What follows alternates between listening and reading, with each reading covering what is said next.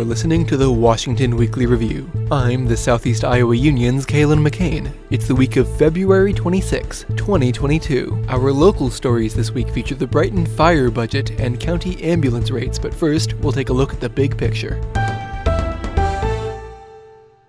Southeast Iowa residents have expressed concern over a proposed merger between rail companies Canadian Pacific and Kansas City Southern. The merger would establish the first single-line railway from Canada to Mexico and increase daily train counts in Washington County from 4.2 to 18.4 on average. Ainsworth Fire Chief Waylon Schultz said that traffic brought safety concerns. So one of the big concerns is we have to cross railroad tracks to get to the fire station for the firefighters that live in town.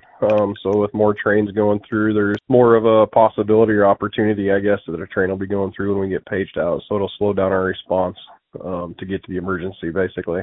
We got that possibility of a train derailment or whatever, with the more trains that are going through. And then the other thing is when the trains are going through and cars are trying to turn off of Highway 92 to wait for the train to get by, there's not a whole lot of room for cars to sit on the south side of the railroad tracks to wait for the train to get by. So a lot of times you'll see 2 or 3 cars pulled off onto the street to get into Ainsworth, and then the other ones kind of stack up on the shoulder. So the more that those vehicles are sitting out alongside the road, that's another possibility for an accident there. Washington Mayor Jaron Rosine said the move would have broad benefits but fewer local ones.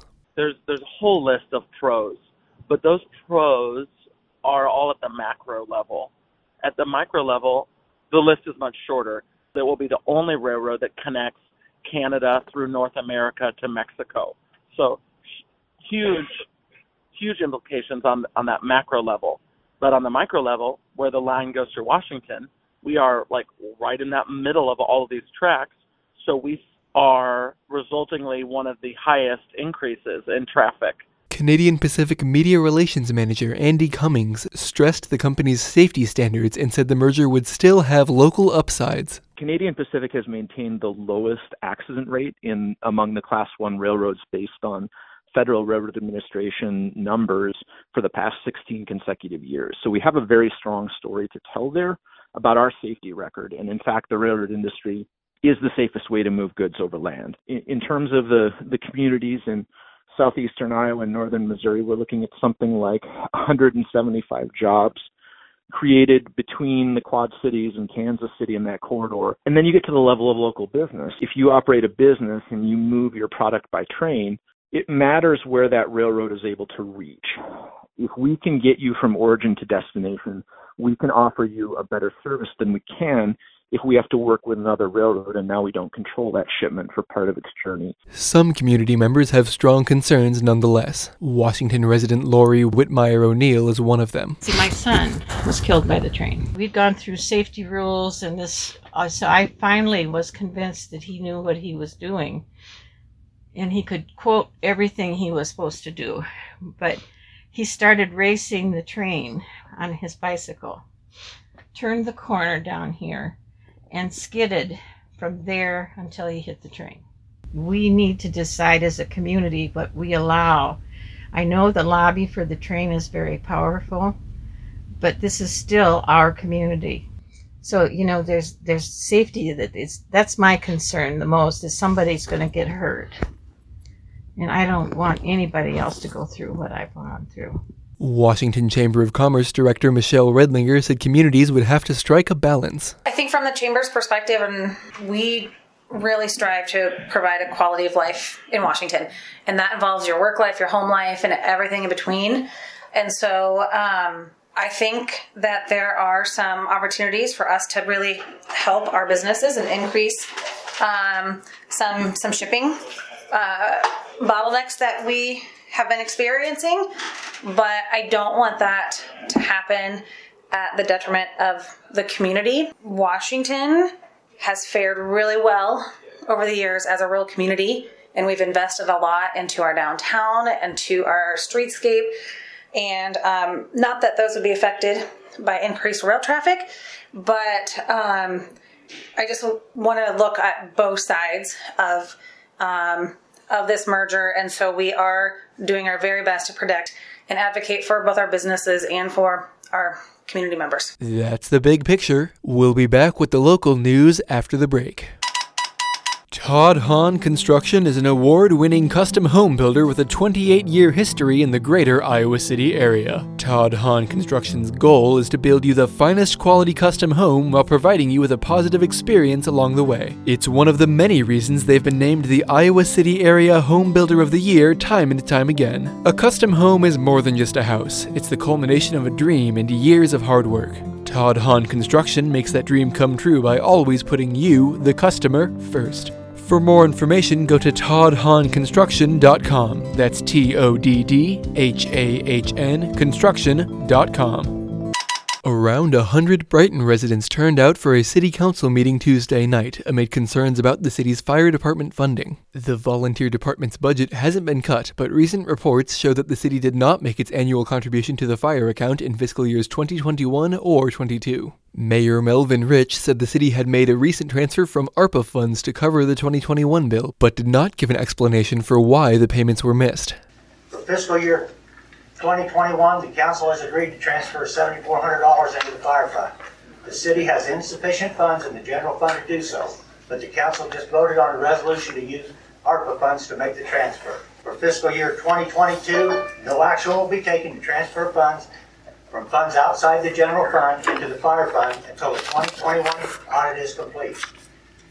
The city recently requested additional audit services due to possible improper transfer of funds. Volunteer firefighter Jamie Collier said he was disappointed with the city. We were very surprised to find out that in fiscal year 2021, funding had just stopped. We was also very surprised, especially since we know all folks here, that we didn't hear anything. It was very disappointing. With tensions running high, community member Henry Meinart said the city had a lot on the line. So when you guys get the things figured out, let the community know. Then we can all act as a community again and not create a wedge. So it's pretty simple, pretty cut and dry. Accounting is simple. There's a balance sheet. It's got to get to zero. How did you get to zero? You got your budget. You're short on budget, but when funds are allocated, they're allocated.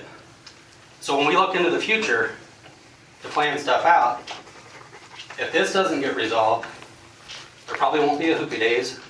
Chamber's not going to get funded. And it might be just something simple oversight or whatever. But everybody behind me deserves answers. I hope you guys don't feel attacked. You are in this position, so there is some responsibility there. The Washington County Board of Supervisors has approved the fees charged by county-owned ambulance services. Ambulance Director Jeremy Peck said the state auditor had requested documentation of the rates. The state auditor came in and audited the county. They basically said, we need to have the Board of Supervisors approve your rates that you charge for your base loads plus your mileage.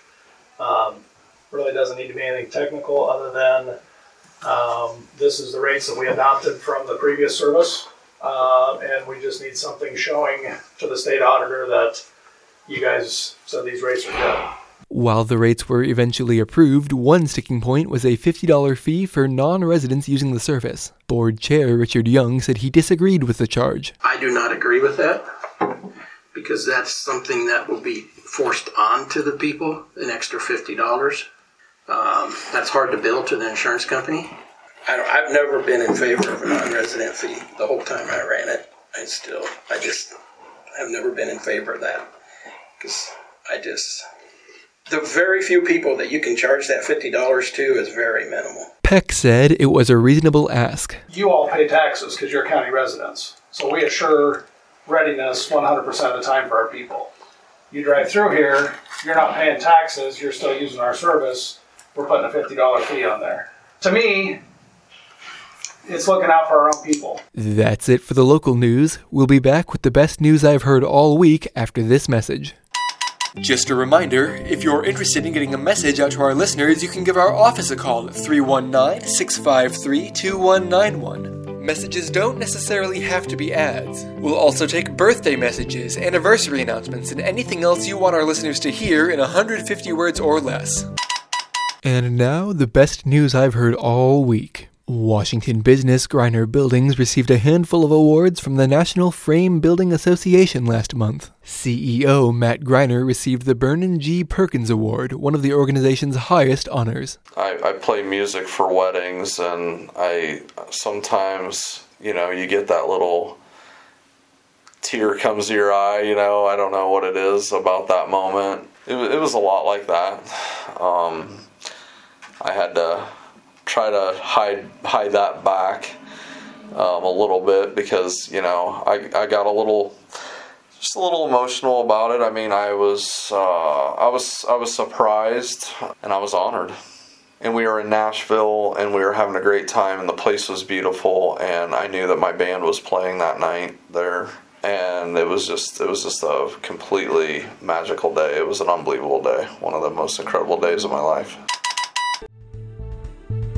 Thanks for tuning in. Washington Weekly Review is a product of the Southeast Iowa Union, which is owned by the Gazette. We'd love to read your message for you during the break. Just give our office a call at 319-653-2191. Hey, suggest this show to your friends and family. Our audience has grown a bit these last few weeks, and we want to keep up that trend. That's all for now. This has been the Washington Weekly Review, and I have been Kalen McCain. Have a great week.